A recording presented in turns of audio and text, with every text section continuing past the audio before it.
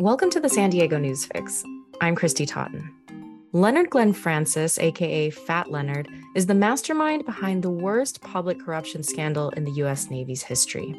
He was arrested in 2013, pleaded guilty to his charges in 2015, and has been on house arrest since 2018. And now, weeks before a much anticipated sentencing, he's gone missing. UT reporter Greg Moran has the story. Okay, well, Greg, thank you for joining me. To begin here, could we start with some background? Who is Fat Leonard? Remind me of his crimes.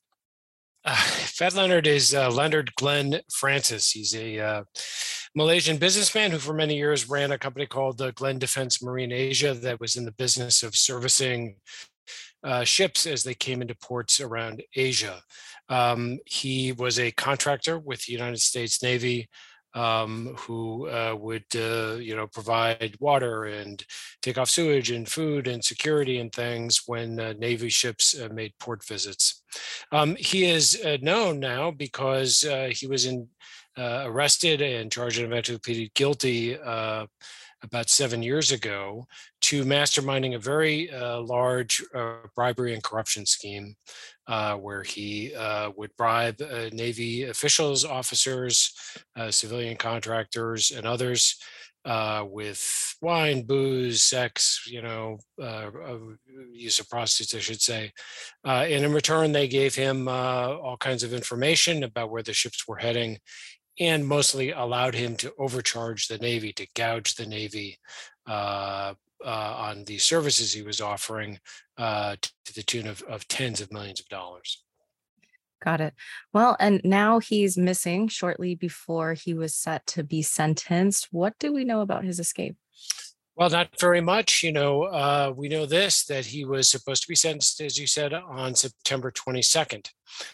He has been cooperating, helping the government out with all of the 30-some cases that they have brought against others. He has been providing them information on the culpability, the guilt of these other people. The last of those cases completed in June. He was supposed to be sentenced in a few days. What we know is he has been on an unusual kind of custody arrangement where he is not in jail. He's not in a federal lockup, but has been living in probably two different private homes because of medical problems that he has that cannot be treated within the Bureau of Prisons or the jail setting. And what we know is that timeline is a little fuzzy, either sometime Saturday or sometime Sunday morning. He cut off his GPS monitoring anklet, which anybody on a home release has to wear, and fled.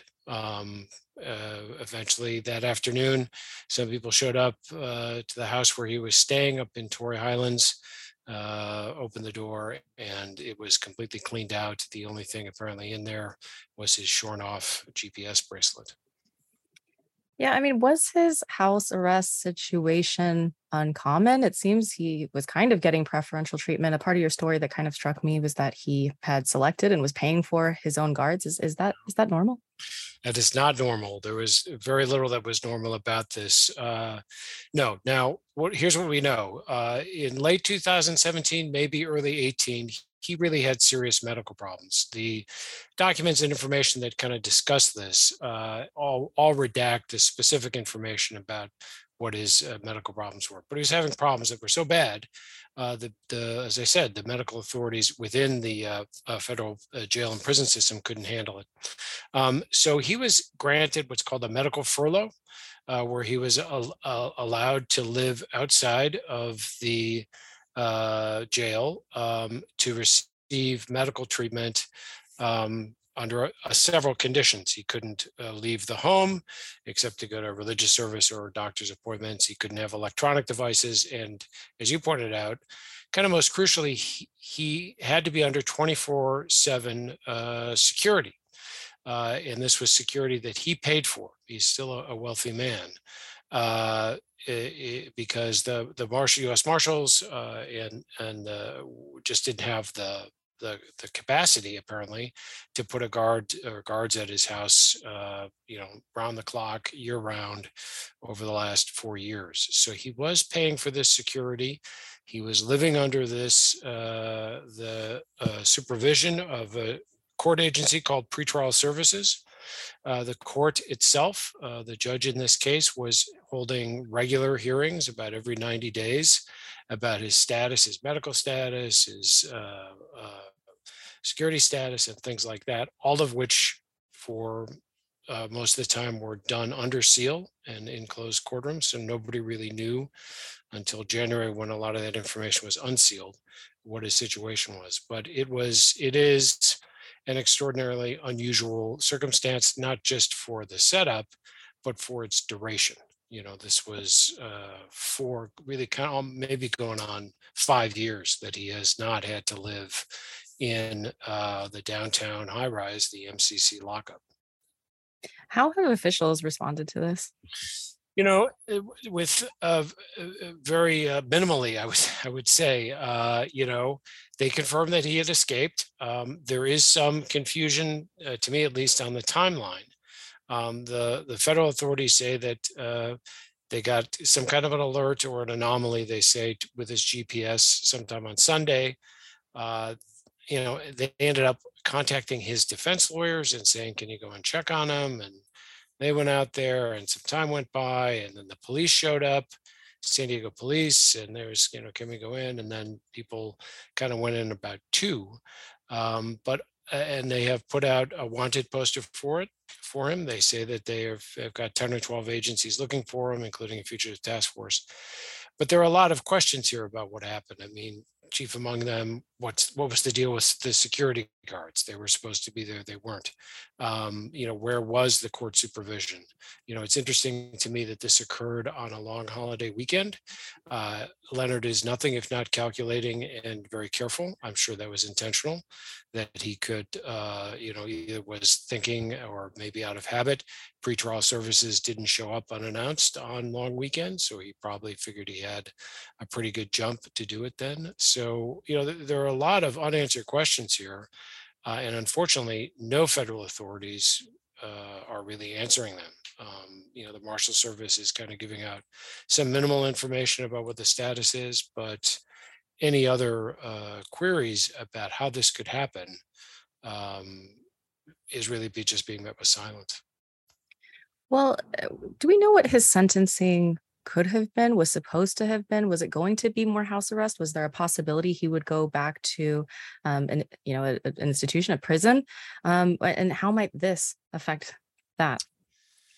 Well, that's a great question, and I think it's something that probably fed into this. So he was going to be sentenced in a couple of weeks, and as we said earlier, he has been helping out the prosecution, both in the trial that concluded and in these other cases, given an enormous amount of information. He's talked to him probably hundreds of times. When you do that, after you plead guilty and you cooperate like that, part of the bargain, the deal is that you will get some consideration at the time of your sentencing in the form of a recommendation from the prosecutors to reduce your potential sentence, right? So he was facing, it's always hard to tell in federal cases because the sentencing is, not, it's kind of subjective, but, with the amount of money that he was accused of stealing and the extent of this, he was probably looking at my guess, 20 years, 15 to 20 years in prison. He has been in custody for 9 years. And then, maybe he gets an additional, amount of time shaved off of that. But it's hard to tell. There are no sentencing documents that have yet been filed in the case. And one has to wonder, how much of a reduction he was going to get, or if he learned recently that he wasn't going to get a big discount on his sentence, that he was looking at a lengthier time in prison and decided, the heck with this, I'm going. So we really don't know what he would have faced on September 22nd when he was supposed to be sentenced. What happens now? I mean, now if they get him, if they find him and they bring him back, I mean, the hammer's going to drop on this guy. You don't escape federal custody and and get any breaks in your sentencing. It's going to be, if they ever catch him, if he had any expectation of spending less time in prison, that is now gone. Okay, Greg Moran, thank you. Sure.